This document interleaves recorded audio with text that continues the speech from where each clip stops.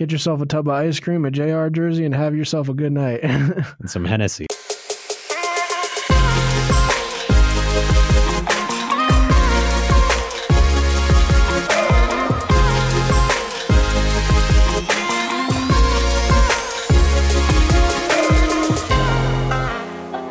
Good afternoon, everyone. Welcome in. It is July 5th. We are talking basketball today, all things free agency, specifically one man in particular. The news hit hard the second free agency began. I would say the new LeBron did not waste any time in declaring the Lakers as his next team to join. Joining me in on a lovely afternoon is Matt Pourfakari, a good friend of mine. How's it going? It was going pretty well after we got that LeBron news. As of right now, I'm pretty just sitting here right now. I don't really have any great feelings coming out of me from the NBA. I just think there's a lot to talk about. I think this is a seismic move in the NBA. There's a lot of things we need to discuss. So first of all, let's just talk about the contract, and we'll jump right in here. The contract is 4 years, $153 million, that fourth year being a player option. It's the longest deal, and I think this is very important. It's the longest deal since a 6-year deal with the Miami Heat in 2010. After that deal, he's only taken 1-1s with the Cavs, and it's the longest deal he's ever taken with Dan Gilbert as the owner. That deal was 3 years. So I think that's a very important, because what we've seen so far from LeBron is that A, he doesn't trust Dan Gilbert because he's only given him 1-year contracts. And B, he's more trustworthy of the Heat and Pat Riley in a totally new organization, and the Lakers and Magic Johnson in a team that has a lot to rebuild than he ever was with the Cavs. And I think that's very important. I think you always got to take into account here with LeBron. He's an Ohio guy. He's an Akron guy. Ohio always, I feel like, kind of was the place his heart was at. And I think that a lot of times, and in fact, I'd say most of the time he's been there, it hasn't been the logical choice in terms of going and winning championships. And I think that this contract is indicative of anything, is that he thinks that in the next 4 years, he has a good chance to be able to solidify some of those championships. And I think that it's also important to note that these 4 years are arguably going to be the majority of the rest of the time that LeBron is even in the league. So you got to think about that this is probably the last place that LeBron will be playing basketball in the NBA. Well, I definitely agree. We're talking about one of the best players, if not second best player in the entire league, to go to the number one franchise in terms of brand across the globe. It's a seismic move. Like I already said, but like you said, it might be his last deal. I mean, the man's 33 years old. He's going to be 34. After this deal, he might be 37, 38 years old, depending on if he opts into that last year. And by then, it's hard to imagine he won't have a significant drop-off in production. And I honestly think that, he could have gone to Philly. He could have gone to Boston. But I think it's been said a couple times that this is a global move. This is a move for LeBron to solidify himself as the face of the NBA for not only the next 4 years, but the foreseeable future. And I think that with him moving there, LA is a very desirable place to be. And I think that the biggest thing for him in free agency is to look for a team that is somewhat, or can be somewhat, competent without him. You see him in Cleveland, and there's literally no other supporting pieces that could have got it done without him. And I think that a third of the games, that's what they need. LA, without LeBron, needs to supply a third of the games, wins without significant LeBron help. And I think that they will easily get into the playoffs and probably further than that.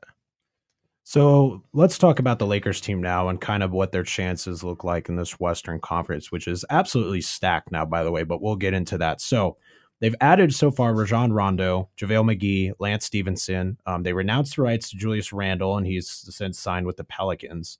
Isaiah Thomas is a free agent. There's rumors he might sign with the Magic. But this kind of begs into question, what exactly are they trying to do to build around LeBron? Ever since LeBron joined the Heat, all we've seen from him in order to succeed, in order for him to win championships, is to surround him with 3-point shooters. Mike Miller, Ray Allen, anybody that can shoot well is perfect for LeBron's system, because that way he can just drive it to the hole, dump to the pick and roller, or just dump it or just kick it out for a three. He needs guys that can shoot. So it kind of begs the question why they felt the need to sign all these guys. I mean, Lonzo can't shoot, JaVale can't shoot, Rondo can't shoot, Lance Stevenson can't shoot. They really only have one shooter, I would say, in KCP, who can really knock down the three. So, in terms of what LeBron usually likes to roll with, I think this is not that. Yeah, I think that's important to note. I mean, LeBron is always a take it to the rim or dish it out kind of guy, and he's a very good supporting character, not only being, the forefront of the team, but also giving others opportunities to shine. And that's where you see him, getting this Cleveland team of last year to the finals, is just because he's been able to include everyone whenever they're hot and, in a sense, have to take up the mantle whenever he's had to and keep the ball. But I think it's important to note it's not over yet. And you were just saying, there's a couple guys that are still free agents, and I think Kawhi is still a very large possibility to land. And I think that shakes it up in terms of the composition of that team greatly if they can swing him. And I think at this point he'd even be leaning towards LA. I think it was said that he was leaning more towards there than any other team. So I wouldn't be surprised if Kawhi ends up there. But I do agree with you. I think that there maybe needs to be a couple more shooting pieces added to this team before free agency ends. And I'm curious to see what those may be. I agree. So really quick, we'll go over the roster and kind of the depth chart here. At point guard, they got Lonzo Ball and Rajon Rondo. Shooting guard, they got Kentavious Caldwell-Pope, a.k.a. KCP, Lance Stevenson, Josh Hart. Small forward, they got LeBron James, Luol Deng, Brandon Ingram. Power forward, they got Kyle Kuzma, Channing Frye, a little familiar face there for LeBron.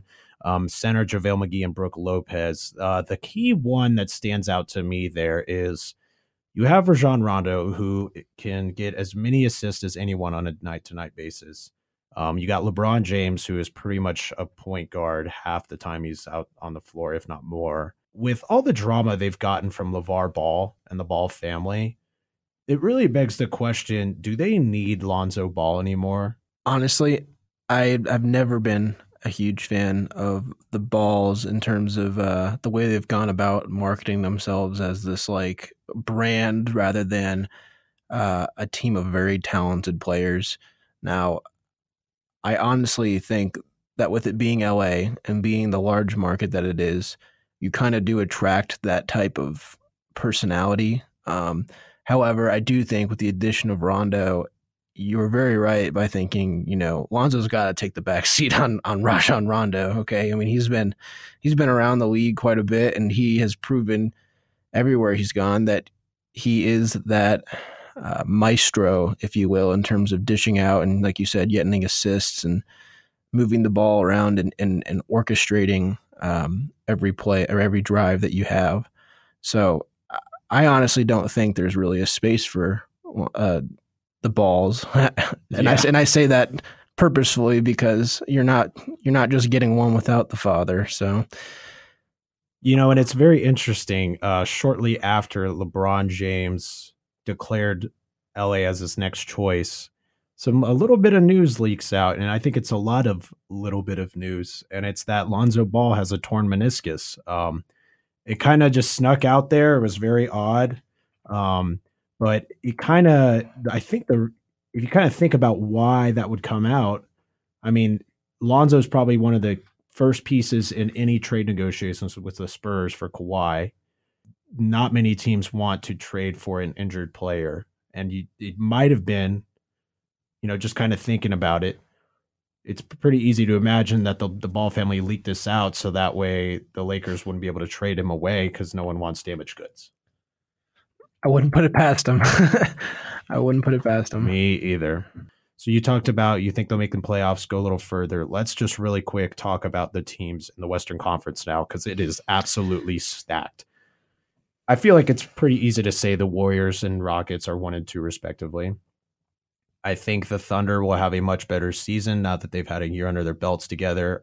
They still have a lot of talent, and I think that they could push that 3 seed. At 4, you could argue for a lot of teams. You could argue the Timberwolves. You could argue the Pelicans with Anthony Davis. That's probably who I'd put there. And then, probably round 5 is when you think the Lakers might end up, which is crazy. I mean, we're talking about LeBron James, still the best player in the league, and he's probably going to be a 5 seed.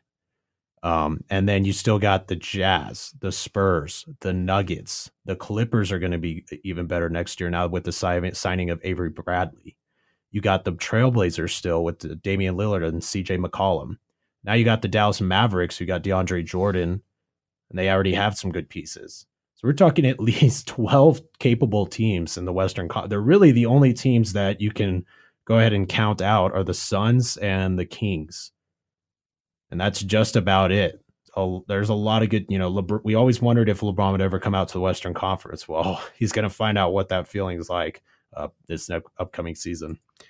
I think this is the first year in a little bit that LeBron's playoffs hopes are still hopeful, but definitely it's going to be a lot tougher of a road to get there. And I think that with the playoffs in mind, seeding very much matters this year in the West.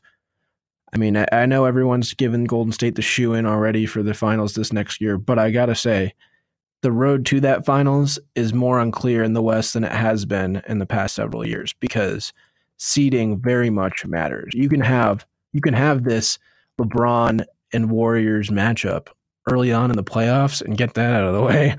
And the East is now anyone's for the taking. When I say anyone's, that's between, Boston or Toronto or Philly pretty much, but the big 3 over there. But with that being said, I still think that makes it a lot more interesting in the West during the regular season.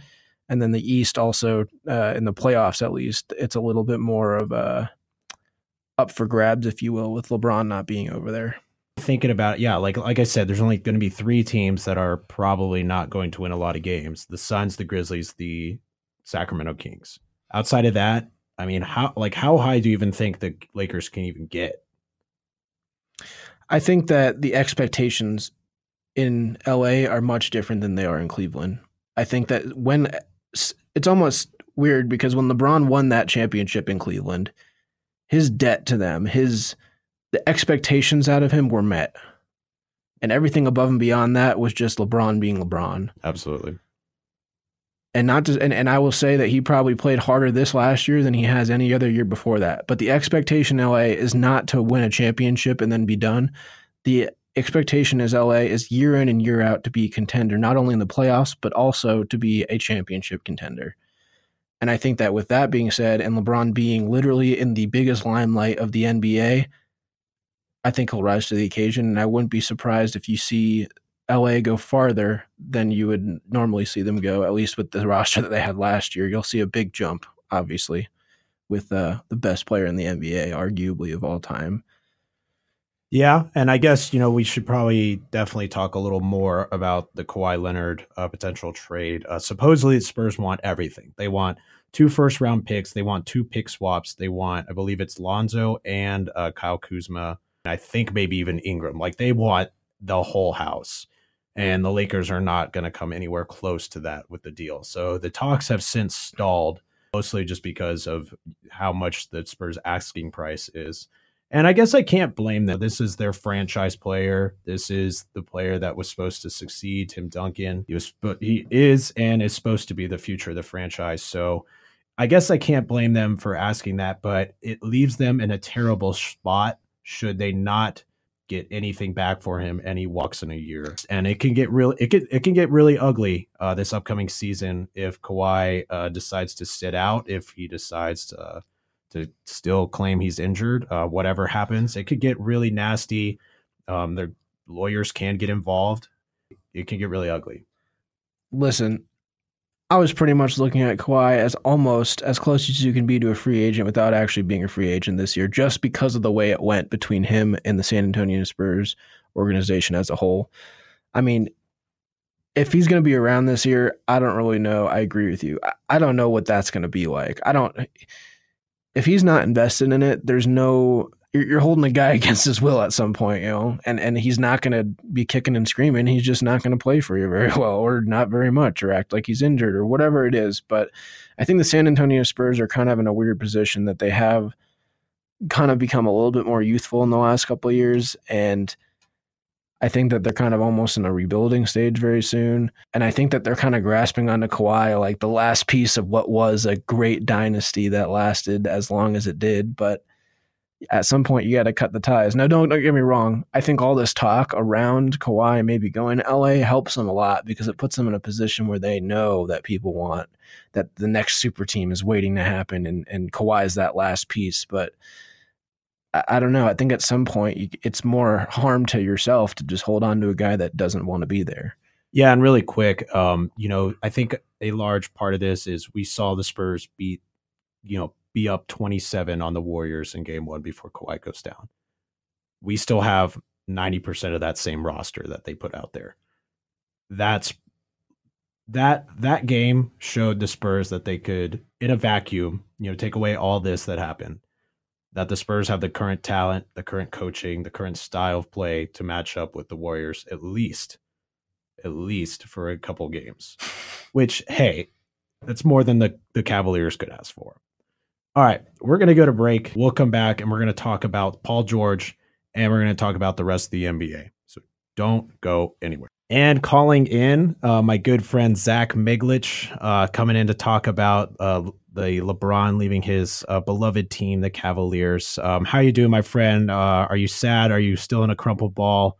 How many tissues have you used? Joey, I'll be honest with you. I'm eating a lot of calories right now. Still trying to swallow down the pain. While it hurts, though, I have to say he brought us the championship. He fulfilled his promise, so it doesn't hurt nearly as bad as the first time he left. That being said, I think he did what he came to do. I wanted to see him retire. I think he is selling out again somewhat by going to LA, but I can't be overly difficult. Not as many tears have been shed. Especially after the way one J.R. Smith performed during the finals. Those are the jerseys you'll need to start burning over there, is those JR jerseys.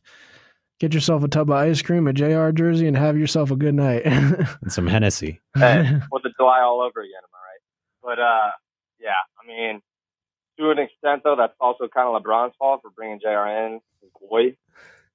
I mean, what can you do? Now he's the face of the franchise. You truly are mourning right now, aren't you? JR is LeBron's fault. You heard it here first. Who is that? Who is that boy? This is Matt. What do you think it is? I always thought I liked you.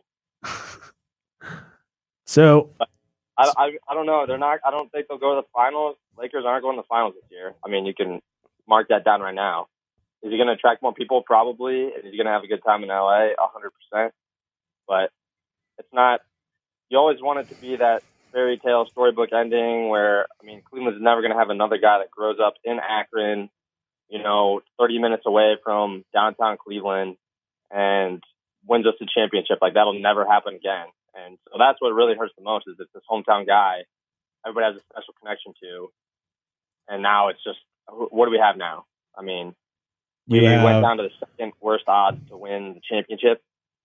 You have J.R. Smith, Tristan Thompson, and the great Kevin Love. Speaking of which, so what do you think the Cavs should do now that LeBron has left? It's time to rebuild. Jump ship. Pull up Boston. Trust the process.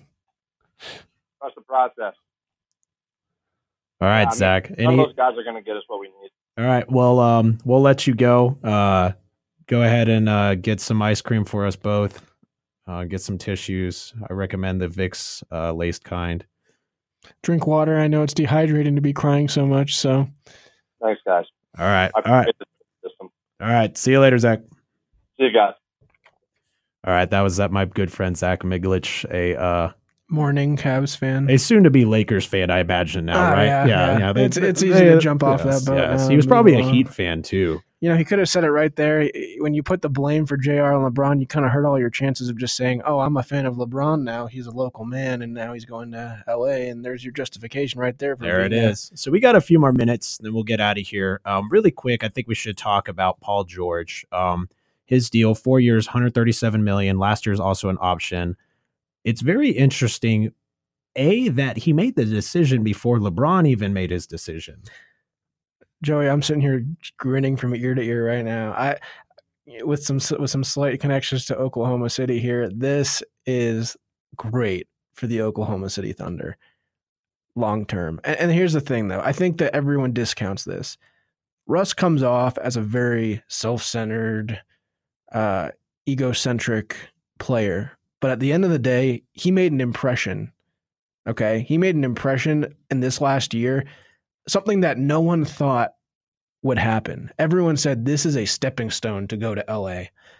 Now think about this. Oklahoma City, as small a market as you can get, and you're pulling a great top 10 player to be staying here for 4 years, maybe 5. That is just a great win for Oklahoma City as a small market team. Well, and he flew back from Hawaii just to hold this party. I think it was a good move. I mean, I guess they got him kind of liquored up, and then he made the celebration or the announcement at the party. But then you kind of look at it from afar and just think, and also why 4 years? Like, that's a long commitment. But then you dig a little more and find out that he can sign another max after that, and it essentially will become a 7-year, $250 million contract.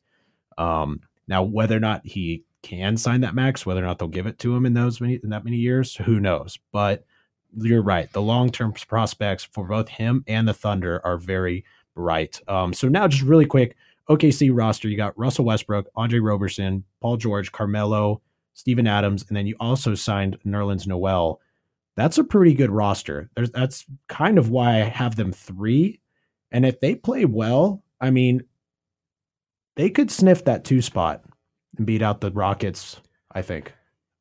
I think the Thunder, the one thing that they lacked last year, and they made a lot of moves in the offseason, is a little bit of synergy. You had a lot of great pieces last year. A lot. But you just kind of threw them into a bowl and just expected it to make this really great mixture. No, it was still all of these very separate parts trying to work together on a team that, like you said, has a great potential. So you would hope that after that first year, they get a little bit of that synergy. You got that long-term deal at least locked down. So you got 2 superstars for sure sticking around. Russ isn't going anywhere for the next, I don't even know how long. He's not leaving. Yeah. So, I mean, you don't have to be sitting there worrying about getting your contract next year, right? There's no pressure or exterior pressure, at least to that extent. Now they can just play basketball. Correct. You got all that out of the way. And yes, you got a very competitive Western Conference, as we talked about earlier. But I do think, like you said, they got a very talented roster. Contracts are out of the way. And at the end of the day, I mean, the ones who got to step up, Steven Adams needs to step up. I think the past 2 years, he's kind of been one of the more overpaid for his value type players. He's kind of underperformed, I think, in some situations, especially during the regular season. And hopefully if we see him blossom, I honestly think that the rest of it will kind of come. And the first step might be to buy out Carmelo Anthony, but that's a whole nother conversation. We're not talking. Yeah. So before we end, one last thing I think we should talk about, and it's just in general, what does this massive gargantuan move mean for the NBA? I think the NBA as a whole is going to make a lot of money this year because you have LeBron in the biggest branded shirt. I think people are still going to watch the games. I still think people are going to watch, the finals, but it further increases the East to West disparity. And I mean, we haven't even really gone into the whole signing of DeMarcus Cousins of the Warriors. So I guess, we'll leave that topic for another day, but we'll talk about the West to East disparity. I mean, there's really only 3, maybe 4 good teams in the East, and like we said, about 12 teams in the West. So you got to be thinking about one thing here, and I think that the end game is still exactly the same as it was before, unfortunately. Golden State most likely will be at the top of the mountain by the end of this season. And I do think that in the long run, the NBA still has some work to do in terms of getting some kind of competition coming from the other side of the country. I agree. And one last thing, Adam Silver was already pro 16 seed playoff. I think this even makes that more of a possibility now. All right, Matt, we're going to get out of here. If you haven't already, go ahead and subscribe to us on iTunes at the BBB Podcast, on Twitter at the BBB Pod. For Matt, for Joey. See you later, folks.